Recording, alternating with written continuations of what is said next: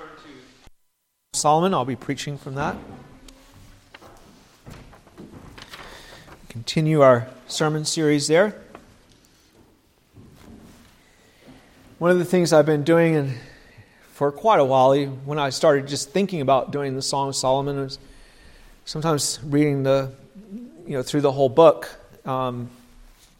just in a single sitting kind of thing to kind of see the connections of all the parts. I was able to do that a couple of times this week, and every time I do that, it's very, very encouraging to me to see how full this song is. I used to think that there was a lot of repetition in it, and now I'm realizing that this is showing different, as we saw last week, different seasons and circumstances and situations that are they're different from one another, and it presents a kind of a comprehensive view of things that we in our relationship with the Lord go through as His people, as a church, and as individuals. It works both ways.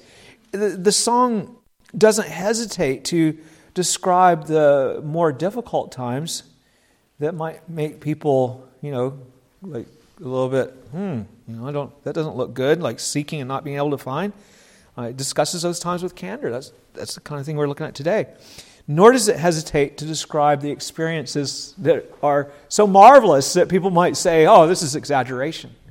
No one could have a relationship like that with God, have that kind of experience to see the greatness of His love so that they were just completely overwhelmed where they could hardly even hold themselves together because they saw the greatness of His love. But it doesn't hesitate to talk about that either. It talks about it as a rare thing, not something we look at every day, but something that God sometimes is pleased to bring to His people. It always speaks as well of the relationship that not the professing church, but the true bride, the true remnant, the elect, the people within the church that have real faith. They're the bride that is spoken about here. And what that means, it does not, in other words, speak of the relationship of those who merely profess faith and have no part of Him. So there is in the bride then always a love for her Lord that belongs only to those who are saved by grace. Because you see, the ones that just profess, they don't have a love for God that really lasts. The seed of faith remains in the bride, so that even when she has difficult times, there is still faith. There is still an element of hope that is always underlying and undergirding so that she is not swallowed up with despair so as to depart from God and reject Him, to apostatize and turn away from Him. It's clear that she has, to use the language in 1 John, an anointing from the Holy One that abides in her and teaches her so that she abides in Him and continues in His Word. Already we have seen how, as the bride of Christ, this song shows us that we yearn for the expressions of His love to us. His kisses are to us better than wine. How we rejoice that He has brought us into His chambers to be with Him forever. And how we see how we delight to be with Him as He shepherds His people. When He's looking after His flock, we want to be there. How He takes pleasure in us like an excellent perfume, and that we take pleasure in Him and the scent of His, the fragrance of who He is. And how we find our happiness under His protection. Remember the tree with the fruit, the apple tree among the other trees that don't have fruit, and how His fruit is sweet to our taste. How He sometimes takes us into His banqueting house and reveals His love to us in such a way that we're overwhelmed, what I mentioned before. And most recently, last week, we saw how He visits us so that our relationship with Him blossoms with fresh new growth, like the season of springtime after the winter in that relation. Things begin to grow up that were not there before. Today we're going to see something opposite to that, though. As a contrast, we're going to see a season of night when we seek Him and we cannot find Him. Our text is found in chapter 3, verses 1 through 5. So please give full and reverent attention to the Word of God. Song of Solomon, chapter 3, verse 1. By night on my bed I sought the one I love. I sought him, but I did not find him. I will rise now, I said, and go about the city, in the streets and in the squares. I will seek the one I love. I sought him, but I did not find him. The watchmen who go about the city found me. I said, have you seen the one I love? Scarcely had I passed by them when I found the one I love.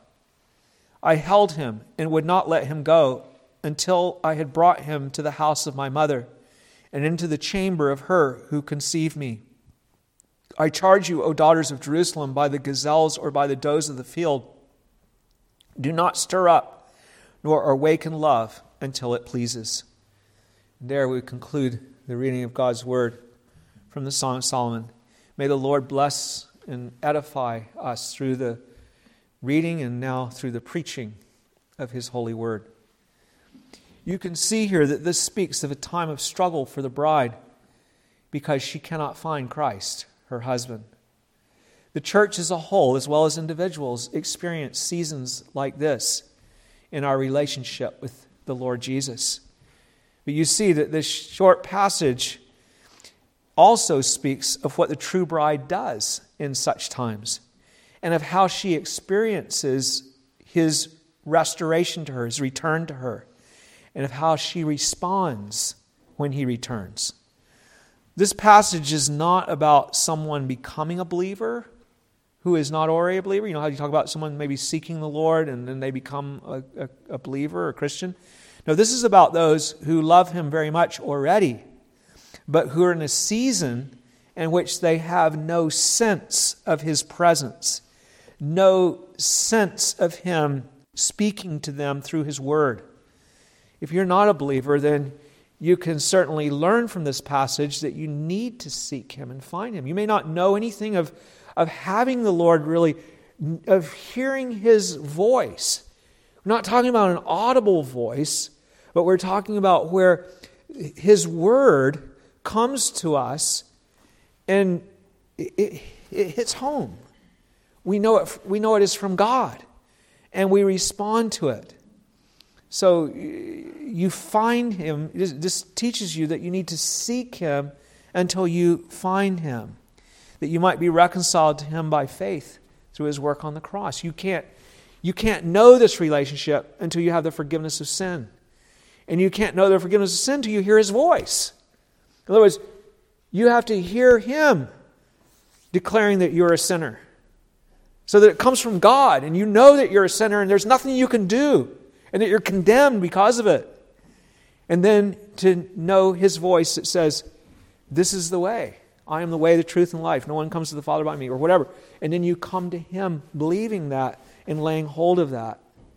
And otherwise, you can't know anything about hearing His voice and walking with Him and all that until you have first come to Him and believed. You don't have this relationship that's described here.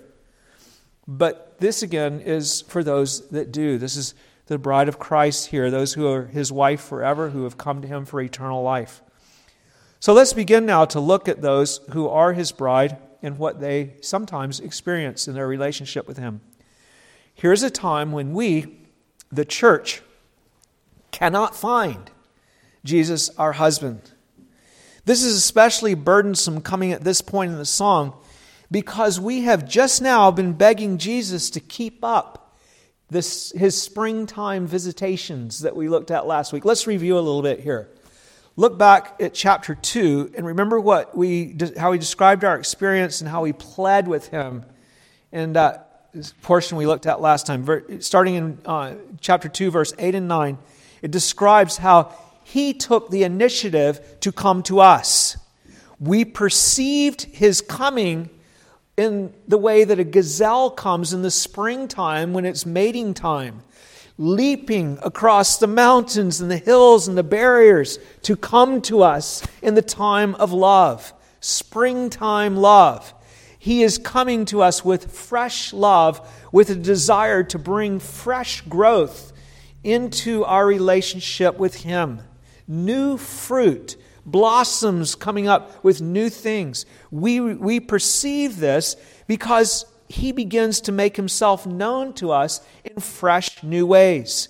Now, what does this really look like? Am I just talking about a mystical feeling here or something? No, I'm talking about, it is something that we feel, but it's something that is grounded in truth and in the Word. What happens when He does this, as we saw last week, is His Word begins to speak powerfully into our hearts and lives. We begin to see new things out of God's Word that impact us, that we believe and we receive personally as coming from God. And then the excitement builds that He's coming to form new things in our relationship with Him, to develop and cultivate our relationship with Him. In verses 10 through 15, He declares that the winter is past. He calls us to arise and come away with Him, speaking tenderly to us as His love. He calls us the one that my love, and His dove, and His fair one, the one that He yearns to be with. And then in verse 16, we express our delight with the fact that He belongs to us and that we belong to Him. We note how, as the gazelle, He loves to browse among the lilies. Remember, it said to feed His flock, and I said that this is meant to feed. He likes to feed there. It's not transitive, it's intransitive. And that He likes to be among His bride. The gazelle comes down. Where does He go to feed? It's among the lilies, the ones that are the bride of Christ. And then we ask Him to keep coming back to us until the last day when we will be with Him forever without any more shadows. That's verse 17. I'll just read that one. Until the day breaks and the shadows flee away, turn, my beloved, and be like a gazelle or a young stag upon the mountains of Bether. We want Him to keep on coming across those barriers, mountains of Bether. Bether means separation or division. What separates us or divides us. Come along like that gazelle, coming to us and bringing your grace and new relationship that you come to bring to us. Keep coming to us like this, Lord. We plead with Him to do that. But though we plead that He will keep up these visitations of spring, they ceased. When we get to chapter 3, it's not happening. The winter is returned. Night, as it is called here, has set in. We describe our earnest search for Him in verses 1 through 3 of our text. In verse 1 we say, by night, it's nighttime, on my bed I sought the one I love. I sought Him, but I did not find Him. Now the picture here is not some weird picture of this huge bed, and she lost Him somewhere in the bed. Like, where did He go? And He must be over in that corner over there somewhere. It's not a literal thing that we're talking about here. This is a poem. This is allegory. So the idea is that she's looking for Him in the night, in a time of darkness. It's night season in our relationship with Him, and He cannot be found. He is not, in other words, manifesting His love to us the way He had been doing in the springtime, where we had a sense of His love. We've lost that sense of His love. He's not revealing Himself and His truth to us. Even though we're seeking, we're praying, we're reading His Word, the Holy Spirit is not working in such a way where it's really getting through to us. The Word does not convict us. It does not encourage us. It does not renew or instruct us so that we get it and we begin to live differently. It's just like a stone. It doesn't really have an effect. Our relationship with Him is dried up, and it doesn't seem to be growing. We're distressed, especially so, because it's not as though that we were not trying or that we were indifferent and don't care. I mean, if you're indifferent, of course, what do you expect, But this is not where there's any of that. It's the opposite. Verses 1 and 2 make it clear. We speak of seeking Him 4 times in those two verses. It refers to seeking Him. And in each verse that we mention that, in each verse we also mention that we seek Him, sought Him, but did not find Him.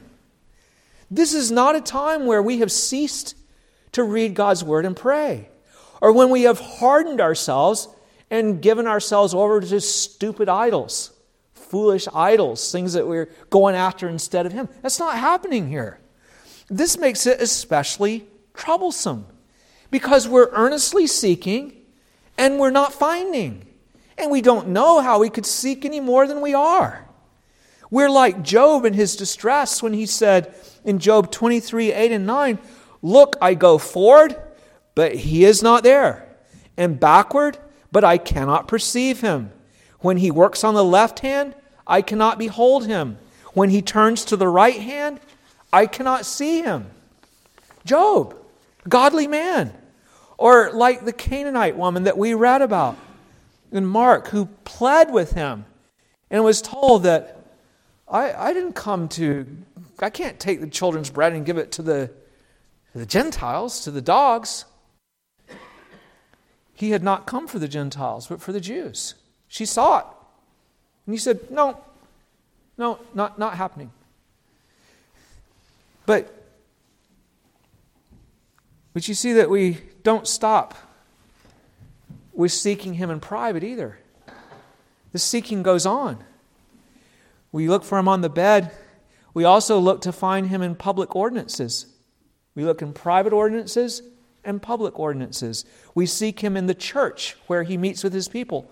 In verse 2, we make a resolution. We resolve that we will rise and seek Him among His people. It's the right thing for us to do. Get help from our brothers and sisters, and especially from the ministry of the Word and sacraments, and from the counsel of the elders. Verse 2 says, "I will rise now," I said, "and go about the city, in the streets and in the squares, all around, and I will seek the one that I love. I sought Him, but I did not find Him." In this song, this whole song, what is the city? It's the city of Jerusalem, isn't it? What's the city of Jerusalem? It's the city of God. The city which for us in the New Testament is the people who gather together in Jesus' name to bound together by the covenant that He has made with us as His followers who are reconciled to God and who encourage one another and build one another up and walk together in the Lord, in the world. We explain how we go all about the city searching for Him, looking for help. We've come with eager anticipation to be blessed among His people and His ordinances of worship. But it's the same result. I sought Him, but I didn't find Him. In verse 3, we explain that the watchman took notice of us.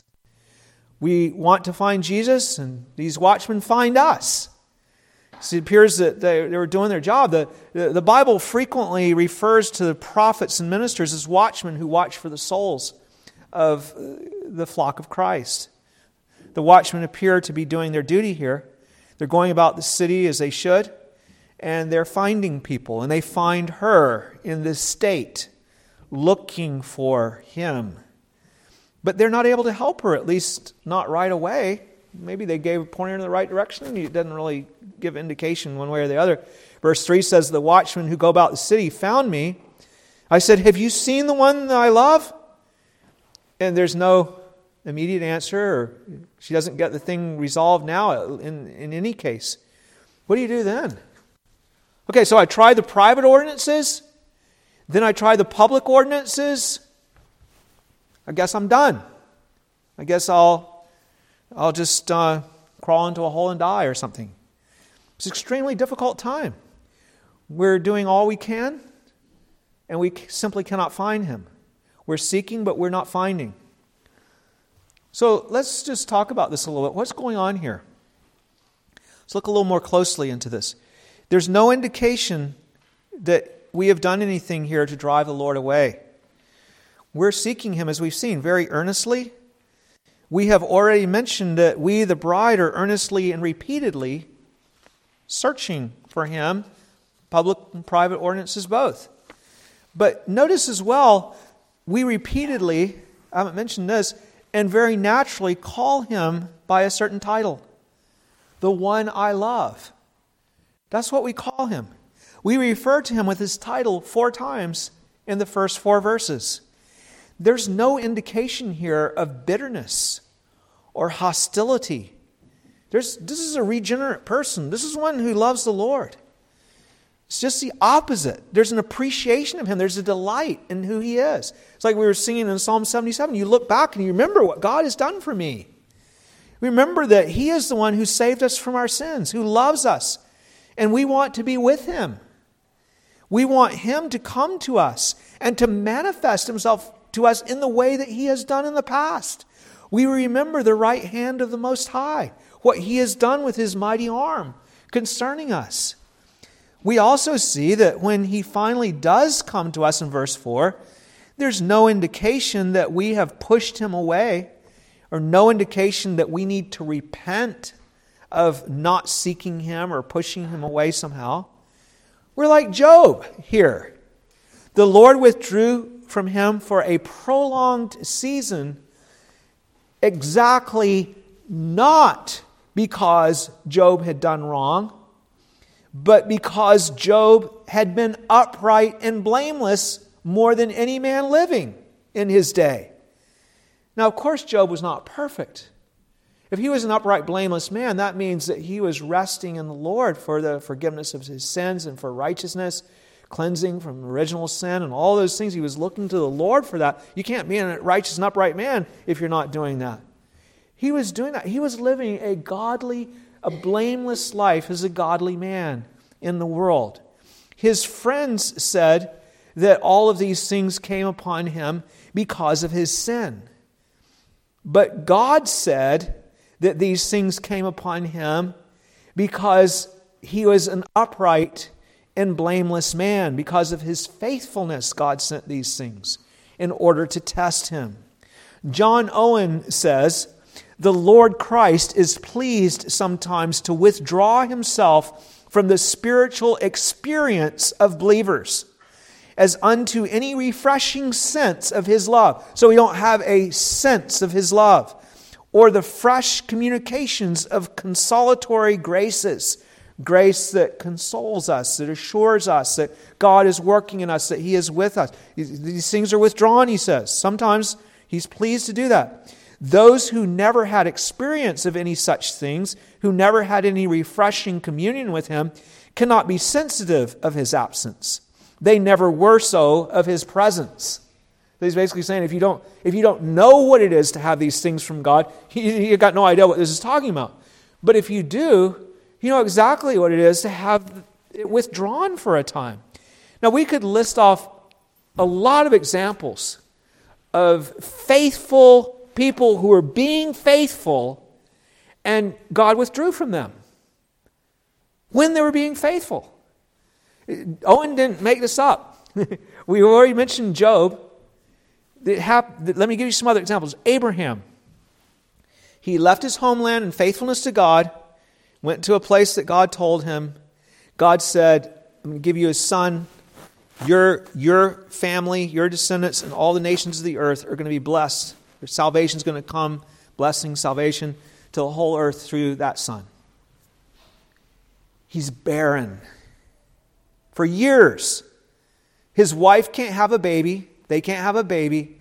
And it goes on and on and on. He prays. He cries out to God. And there's no answer. Nothing. Except that, hey, I'm still going to do this. Think of Jacob's son Joseph. A faithful young man.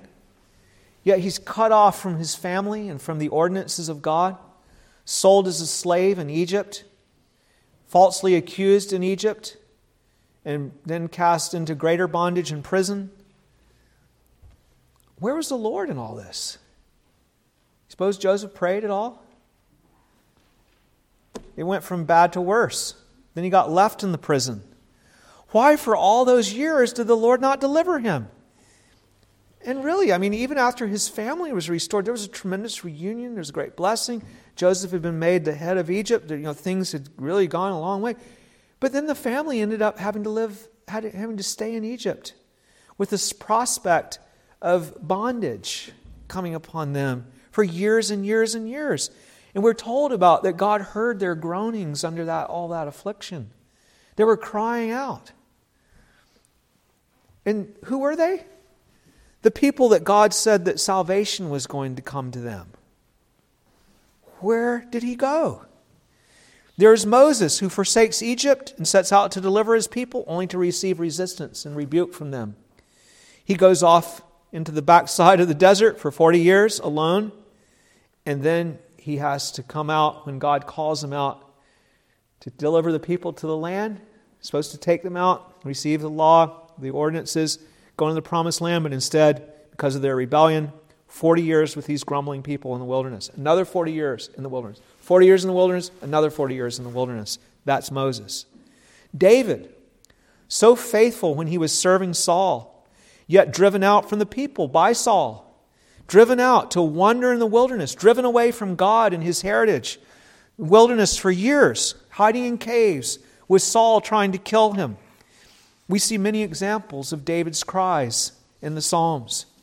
We could mention Paul, who speaks of times when he was faithfully ministering and he was forsaken, and when he could find no rest, and when he had the sentence of death in himself. This often happened when he was engaged in faithful ministry. He speaks of his thorn in the flesh and his repeated prayer for its removal. When he says he prayed 3 times, he means he prayed over and over again. It's a Hebrew way of saying that. And no answer until finally the Lord said, okay, here's my answer. You're going to keep the thorn, but my grace will be sufficient for you. And Paul was very relieved when now he received from God the assurance, Paul, I want you to have this, but my grace will be sufficient for you. We could speak of Jesus' disciples who left all to follow him. They were faithful. They left all, only to have him end up dying on the cross. All that led up to that, including Jesus refusing opportunity to lead the nations. Like, why doesn't he go and overthrow the Romans now, who are occupying their land? Isn't that what the Messiah is supposed to do? That's what they were praying for. Lord, bring your kingdom. Overthrow the Romans. Put us in charge of everything, Lord. Bring righteousness to the nations through us. In his sorrows and prayers that they see, like, why is he crying out in agony and in desperation like this? And then he goes to the cross. And then all the abuse that he received there. I thought he was the Messiah. What's going on? All this was contrary to their prayers.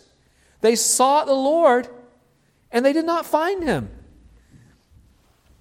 It was wilderness. Think of Jesus himself.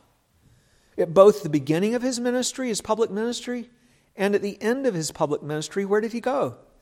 To the desert, to the place of isolation, to the place where prayers seem to hit a brass sky, where they don't seem to get through. We see that especially at the end of his life, where he's praying and crying out that he would be heard and not having a sense that he is heard. Were not all these those who for a time sought the Lord and were not heard, even though they had not forsaken him? Even though they were being faithful? You need to know that the Lord uses these times in the life of his people, his bride. Surely you can see how God uses these times. We often speak of that afterward. We say that time of wilderness, that was actually good for me. He helps us to see even more than we already did what really matters in those times. We get an Ecclesiastes perspective that this world is vanity and that what we need is God. We need to seek the Lord. When we're saved and we walk with the Lord, we enjoy the sense of communion with him. But then when it's dried up, then it makes us realize that nothing really matters so much as our relationship with him. It becomes a greater priority for us than it was even before when we were enjoying that communion with him. The wilderness makes it so that it is a greater priority to us. We want to maintain that sweet fellowship. He also strengthens our faith in such times. If you look at the great examples of men of faith that are listed in Hebrews chapter 11, you'll see that they were shown to be men of faith. How? By the wilderness. by how they behaved when they had no sense of God's help and only had God's promises. And they held on to the promises even though there was no evidence that God was doing anything or responding to them. They believed. They all had times when their prayers, whether it was praying for the son of promise, like we mentioned Abraham or others that did the same thing, or whether they were praying for deliverance from their enemies, and they were not heard. They sought the Lord and they did not find Him for a season or many seasons. Like I told you last week, the winter is good for us. It helps us build strong spiritual muscles of faith, which is what we need. We learn, as Abraham did, to hope against hope. That's how Abraham's faith was demonstrated, that he believed God when it was impossible for him to be, for God to do the things humanly impossible for Abraham. We learn to persevere in our faith and to cling to God the way Job did. I know that my Redeemer lives, and I know that He will stand at the last day, and I know that these eyes shall see Him, these eyes and not another. Like Jacob and the Syrophoenician woman, we refuse to let Him go unless He blesses us. We do not grow in the wintertime so much visibly, maybe, as in the springtime. You've got all the new growth. In the wintertime, the growth isn't quite as visible. But in these seasons, we grow deeper and we grow stronger. Spiritual muscle and strength is developed. That's what happens in the wilderness time. Beside all that, there's a third thing. The wilderness helps us to show our love for God, our fidelity to God, our loyalty, our unrelenting love for Him. We're able to say with Job, though He slay me, yet will I praise Him. People see us suffering for the Lord cheerfully, and it says in Romans 5 that our character is proven. Okay, they see that we really do love the Lord. I remember that when I was an unbeliever in university, and I've told you before that I used to hang out, my roommate and I used to hang out with Christians sometimes. We would go and have lunch with them, and we would evaluate them.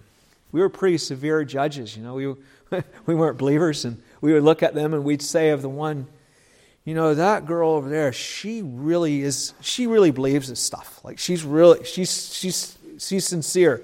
But that one over there, she's just there because she likes that guy, and she's not really, it's artificial. And then we'd watch, and then trouble would come or something, and then the girl would be gone. Yeah, I thought so. And then the other one, trouble would come in her life. It's like, I thought so. She's faithful. She still serves the Lord. No matter what happens, she still goes on with the Lord. Proven character, you see. It demonstrates the loyalty. That's what God was doing with Job so much, isn't it? That Satan was saying, if you give him trouble and he's out of there. You've been protecting him so much. Just give him some trouble and see what happens. What is our duty then when we're called to go to the wilderness? It's to do exactly what the bride does here in the Song of Solomon. First, it's to keep on seeking Him. 4 times in 2 verses, I sought Him, I sought Him. The whole church is told in Isaiah 62 to give the Lord no rest until He hears us and makes Jerusalem a praise in the earth. He doesn't say, just ask me once and then forget about it. No, He says, keep on. Don't give me rest. Keep on doing this. Before He came to her and called her to the Christ, the groom, the bridegroom, He came to her and He called her to arise and come away with Him. Remember in chapter 2 in the springtime, He came like the gazelle and He said, arise, come away with me and to enjoy. Well, what happens now in verse 2 of chapter 3? Now we say, the bride says, she can't find Him, so she says, I will arise. He didn't call her to arise. She says, I will arise and I will go and search for Him in the city. That is exactly what you ought to do. Seek the Lord in the wilderness. Look for Him. Not only that, but it is also your duty at such times to keep on trusting Him.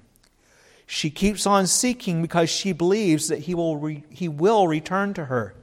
She believes His promise, and she walks by faith rather than by sight. Like Abraham, she hopes against hope. Already we looked at the example of those that God has chosen to be examples of great faith in Hebrews 11, and we saw just this.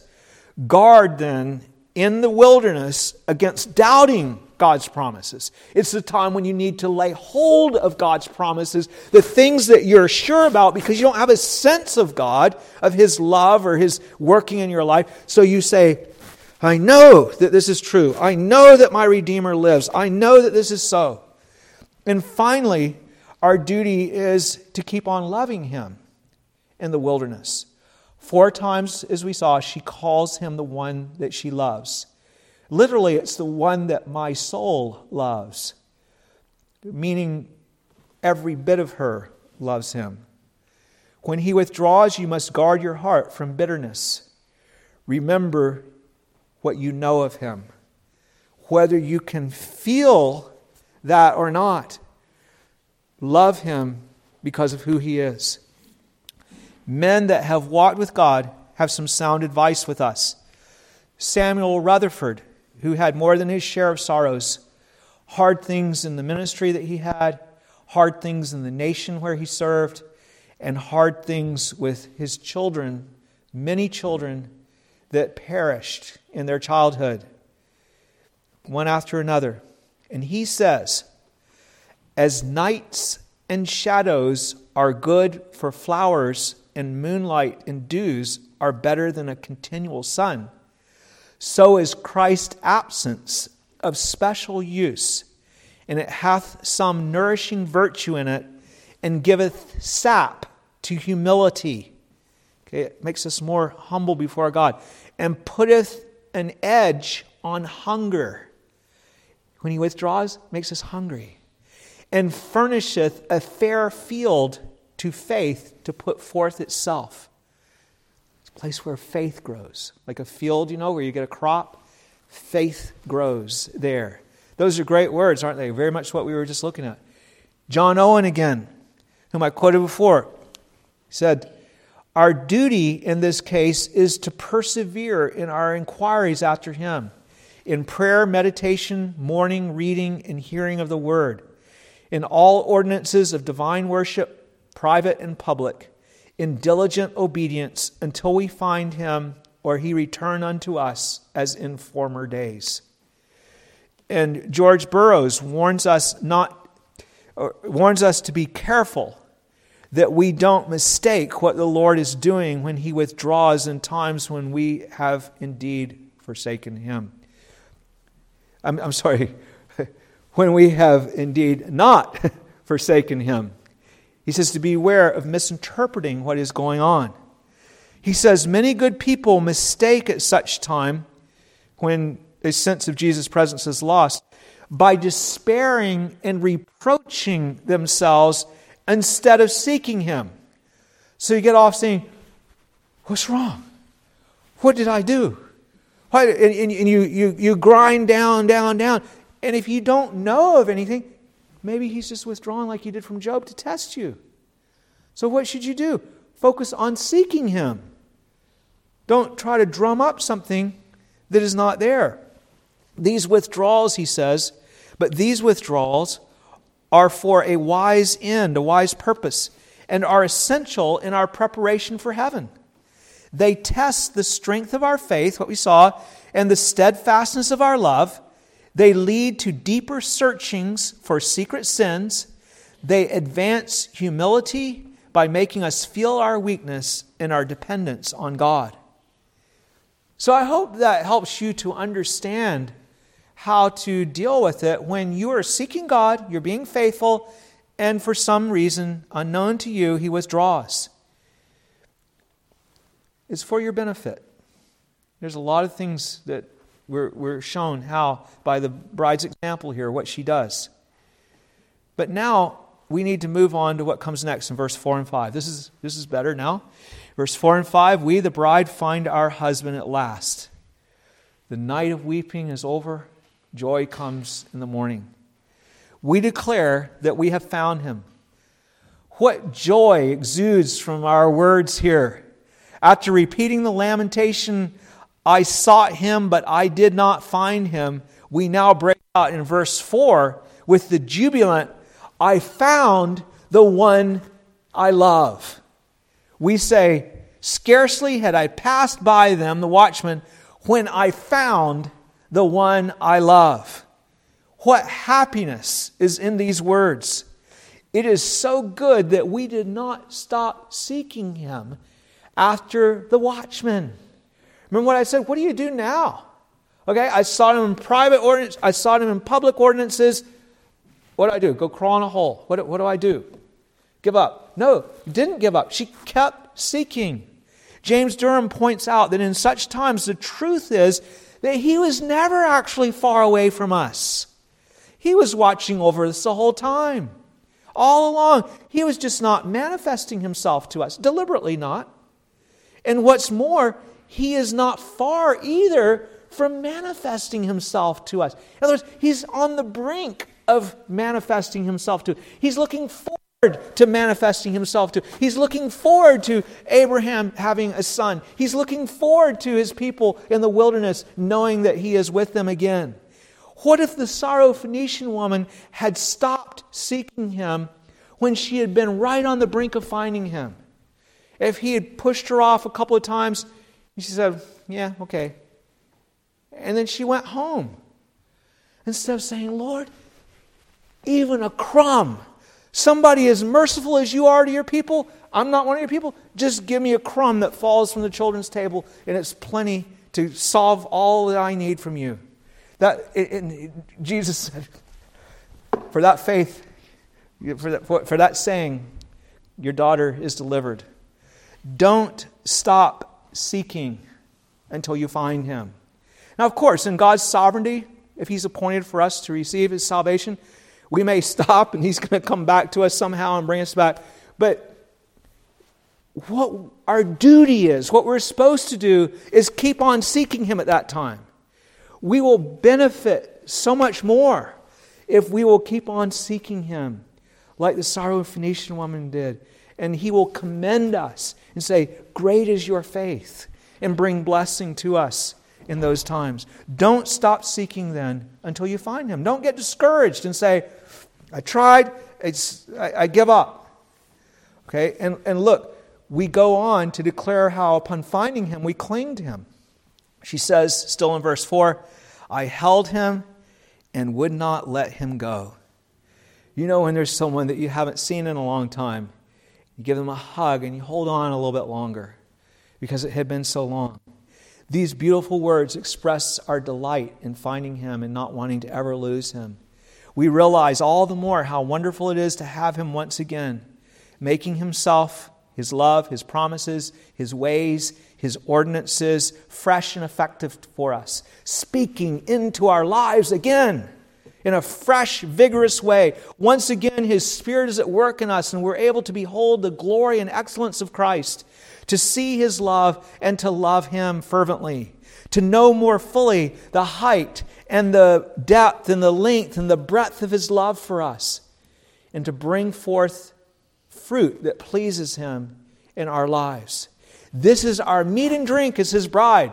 This is what we live for. We belong to Him, and we are here for Him in this world. We're not here for the world. We're here for Christ in the world. And we delight in our communion and our fellowship with Him, and we cling to Him because He has come back who is away. We will not let Him go. But how can we say that we will not let Him go? He's God. He's the Lord. He can do whatever He wants. How can I claim that I can hold Him down somehow if I want? Well, of course He can go whenever He wants. But even He Himself speaks with that same language about us restraining Him so that He cannot do what He wants. He condescends to us and speaks to us that way to show us the effect that it has when we cling to Him. For example, when He wrestled with Jacob, or Jacob wrestled with Him on the night that Jacob's name was changed to Israel, did the Lord not speak as if He could not leave unless Jacob released him? What does He say? Genesis 32:26. He said, the Lord said, let me go, for the day breaks. But He said, I will not let you go unless you bless me. So he said to him, what is your name? Okay, what's your name? I'll bless you. What is your name?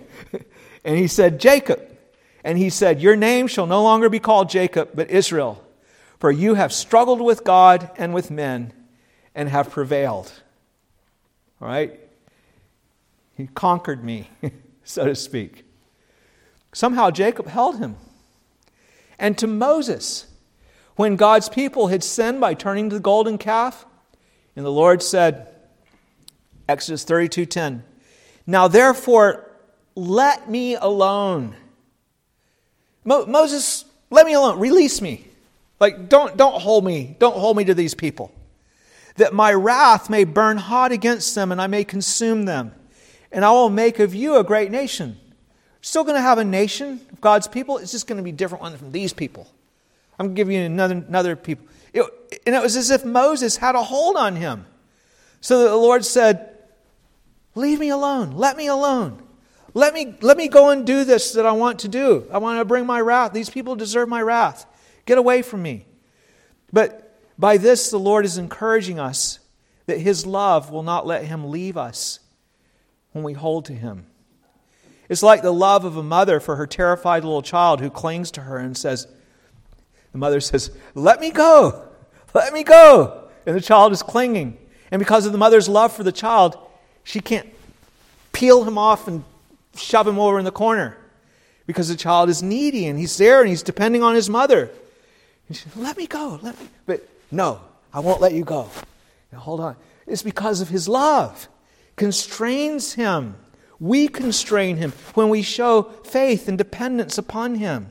He has promised that if we believe, then He will respond. When the Lord Jesus was on the cross and He cried out to Him for deliverance, and He did not let Him go, the Father heard and answered Him. And look, we keep up this controlling talk. We force Him to return to our brothers and sisters in the church as well. This is what Jesus did. He was here for us. This is what Moses did. You cannot destroy these people, God. You promised, and I'm not going to let you go. I'm not going to leave you alone. I'll give you, to use the language of Isaiah later situation, I'll give you no rest until you make Jerusalem a praise in the earth.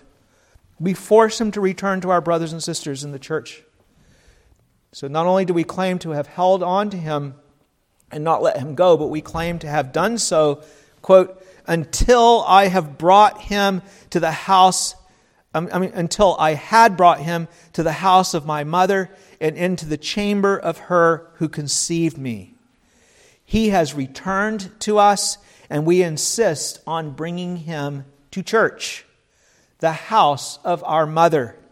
You realize, of course, that the bride of Christ is not only the bride of Christ, but she's also the mother of herself, as it were. We've talked about the complexity of this bride, right? What does the church do? Well, with Christ, she begets herself, as it were, through children born to her. Children born to her members, whom God takes to be His own children, and through evangelism, where she brings forth sons from the nations. And so she brings forth children, and then she is the one who brings forth, and then she is also the children that are brought forth. All of that makes up the bride. Isaiah 54 speaks of how though we were desolate, when He returns to us, we bring forth many children with Him. Because we're married to Him. We're fruitful as those united to Him. So Isaiah 54:5 says, for your Maker is your husband, the Lord of hosts is His name, and your Redeemer is the Holy One of Israel. He is called the God of the whole earth. For the Lord has called you like a woman forsaken and grieved in spirit, like a youthful wife when you are refused, says your God. For a mere moment I have forsaken you, but with great mercies I will gather you. So when He returns to us and He begins to manifest Himself to us again, we not only refuse to let Him go for our own sake, but also for the sake of our fellow members in the church.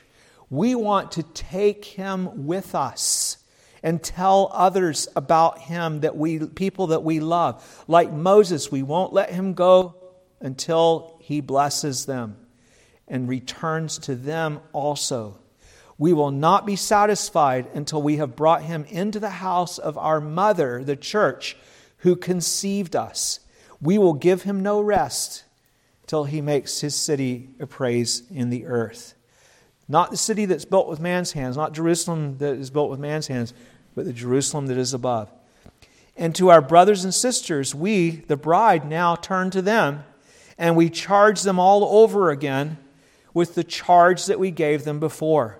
Verse 5, I charge you, O daughters of Jerusalem, by the gazelles, there they are again, or by the does of the field, do not stir up nor awaken love until it pleases. The daughters of Jerusalem, who are they? The daughters of Jerusalem are the disciples of the church. They are those men and women, it's not just women, of course, men and women that the church has begotten, that she has brought to Christ and baptized, and that she teaches to observe all things that our husband, the Lord, has commanded in his household. Here is that charge before the gazelles and the does, who represent strong passion and yearning for intimacy and love. And our advice, what is our advice to the disciples of him, to the bride? How does the church advise herself? What does she say to her disciples? She says not to rush into anything superficial or artificial in your relationship with God, but to cultivate true love, to let love grow as it will without trying to force it somehow. Don't stir up or awaken love until it pleases. I told you that some versions say my love. My is not in the original. No, it just says awaken love. Love the thing love. Don't awaken or stir it up when it's not yet ready, when it's not time. This is, as I told you before, and I want to go over this again with you a bit, one of the greatest errors in the church. Instead of waiting for Christ to come to us by His Word and Spirit, to manifest Himself to us the way that we just saw that the bride did, she kept calling out to Him, crying out to Him, seeking Him, seeking Him, seeking Him. Instead of doing that, we try to drum it up. Try to drum up the love artificially. Take a shortcut because we get tired of seeking. Oh, let's make it happen now. What magic trick can I play to make this happen now? You have to wait on the Lord. What do? One way to drum it up is to pretend that we have this closeness with Him when we don't have this closeness with Him. It's far better to just acknowledge that you don't. She went to the church and she said, have you seen the one that I love? I can't find him. I don't know where he is. She didn't say, everything's great, fantastic. Oh, so happy in God. He's so wonderful. I had a wonderful time seeking the Lord today. No. She said, I saw him. I couldn't find him. Because she wants the real deal. She's not playing games. She's not messing around. Far better to acknowledge that you don't have it so that you can seek it. Another way to drum it up artificially is to try to stir it up by stimulants. Instead of the simple worship that He has appointed that focuses on Him for us in the New Testament, we try to stir up our love with all manner of rituals and ancient traditions that He never commanded, or we try to stir up our affection with dancing around the golden calf. They were all enthusiastic around the golden calf, but it wasn't about God. They said it was about God that brought them out of Egypt, the Lord that brought them out of Egypt. But it wasn't. It was about the dancing and the calf and the singing and the sensuality. All these things that were sensual music, light shows, drama, fake tongue speaking. Real tongue speaking is where you speak a foreign language that you don't know. Fake tongue speaking is when you just kind of have this emotional deal that's just trying to imitate that. Fake prophecy, performances that are done that get you all stirred up somehow. These are artificial stimulants that deceive us because they stimulate us and they make us think that love has stirred up when it is not really love. They stir up love in a wrong way. And perhaps even a worse way to drum up our love is by modifying Christ to be someone that we would find easier to love. Perhaps we don't like some of His commandments. Maybe we want to be more free sexually with our sexuality, or to enjoy drinking and carousing. So we try to modify him in our minds to be a husband that doesn't have certain commandments that we don't like, that for his household, for his people. We say, I want to be free to explore homosexuality, or I want to be free to, have a sexual relationship before I get married, or whatever. So we modify. Let's just change this. I don't think God really cares. He doesn't mind that. In fact, He's good with that. In fact, He likes that. Isn't that what we see going on in the church? What are we doing? We're modifying God to be one that we can love easier. I can love this. I can't love the God of the Bible that has those rules. I don't like some of the rules. So I'm going to love something else. Perhaps we don't like it that He is a holy God who is revealed in the Scripture as a consuming fire, who sends people to hell. Oh, I can't love a God like that. I was tempted about that when I was a young believer, and I read some stuff about hell, and I thought, yeah, that sounds good. You're not believe in hell. Yeah, I like that better. I could love God more if He didn't send people to hell. That was what went on in my mind at that time. And it was true, I could. But the Word of God, I'm very thankful, the Word of God wouldn't let me go there because the Word didn't teach that. I wanted it to teach that, but it didn't teach that. And so I thank the Lord that by His grace I held on to the truth. And I had to learn to love the God who sends people to hell, because I didn't want Him to be that way. But then after the years went by, now I love Him more as the God who sends people to hell than as the God who doesn't. I couldn't love the God who doesn't send, because I've learned so much about God through that, about what the cross really means, what it really means to be delivered from hell, and how sinful I am, and how holy He is, and things that I would have never known if I had taken a shortcut so that I could have these feelings for God, that I could like Him right away, instead of having to seek Him and to wrestle and to wait and to work it out. You see, we have to be true to the Word of God. We're people of faith. We're not people that make up what we believe about God. We're people who believe what God has revealed. And if we try to go around that to get somewhere else, we're not going to end up in a good place. We're no longer loving Him, but we're loving an idol. And those who worship idols will perish. Those who come to God through Jesus will be saved. The bride warns her daughters not to do this. I charge you, O daughters of Jerusalem, by the gazelles or the does of the field. These creatures that are, they're stirred up. They want to have the love. They want to have that. Do not stir up, nor awaken love until it pleases. Keep on seeking Him, and you will find Him. Keep on seeking Him, and you will love Him, and you will experience His love. Waiting can be hard, but wait, and He will bring you from grace to grace, from one degree of love to another. Did Moses not pray even after he had seen so much of God's glory? Show me your glory. Why? Because he wanted to see still more, and he knew that there was still more to see. And did Paul not pray in Ephesians 3:18 for the church that we would be able to comprehend with all the saints what is the width and length and depth and height, to know the love of Christ which passes knowledge, that he said, you may be filled with all the fullness of God? Go with the true church. Go with the bride. She is the one in our text who seeks Him and waits until He comes. She keeps on seeking until she finds Him. She says, Psalm 27:13, I would have lost heart unless I had believed that I would see the goodness of the Lord in the land of the living. Wait on the Lord, be of good courage, and He shall strengthen your heart. Wait, I say, on the Lord.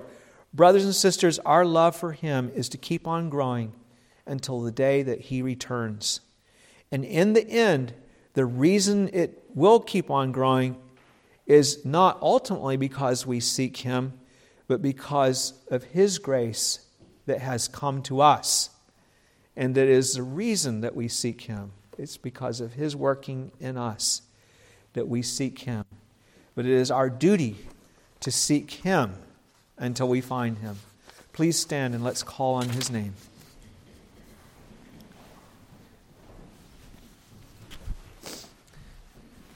Gracious Lord God, the truths that we're finding here in the Song of Solomon are things that are so much related to our world today and the church today. We see, Lord, that the church as always is a great mixture of those that are more interested in Baal and those that are more interested in You and Your truth. And we know, Lord, that it is only You who can do a work in us to renew our hearts so that we will delight in the truth. Father, we have a hard time with who You are, and we love our idols. We see that when You destroyed the world and cleansed it of all the idolatry and wickedness in the day of Noah, and there was only one family left that was a believing family, that was believing and worshiping the true God. It was only a matter of time till the world was filled with idols that could no longer be recognized as anything that is close to the true and living God. They could only be labeled as other gods. And what they really were was modifications of the true God over time. One of them having a bit of power and sovereignty taken away because we don't like Your power and sovereignty to be so strong. Another one having some of Your wrath, judgment taken away. Another one having some of Your purity and holiness taken away so that you are more corrupt and more twisted or were twisted. And we see, Lord, that the nations ended up with nothing but dead idols, foolish idols. But we praise You, O Lord, that You keep us, Lord, that You reveal Yourself to us, You show us who You truly are. And I pray that You would help us, Lord, to come to You and that we would seek You. And that even when we have the time of wilderness, when You do not seem near to us, when You're not revealing Yourself to us so much in a way that You had done in the past, that we would keep on seeking You until You come back to us again. We thank You, Lord, that in Your wisdom that You have appointed such times for us, that You appoint the springtime as well as the winter, the daytime as well as the night. And we know, Lord, that as Samuel Rutherford said, that the flowers, they need the moon and they need the darkness as well as the light. And we pray, Lord, that You would help us then to grow and to flourish as Your bride. And that we would have that care for one another, that when we have found You, Lord, in the times when spring has returned to us, that we would be eager to share that with the people around us and to encourage them and to point them to all that we have in Christ. Oh Lord, work in us, shape us, mold us, visit us, Lord, with Your mercy and grace, and even with a sense of Your greatness, Your majesty, who You are, of Your love for us. We pray these things in Jesus' name. Amen. All right, please be seated. Receive now the blessing of the Lord our God. May the Lord answer you in the day of trouble. May the name of the God of Jacob defend you. May He send you help from the sanctuary and strengthen you out of Zion. May He grant you according to your heart's desire. May the Lord fulfill your petitions. Amen.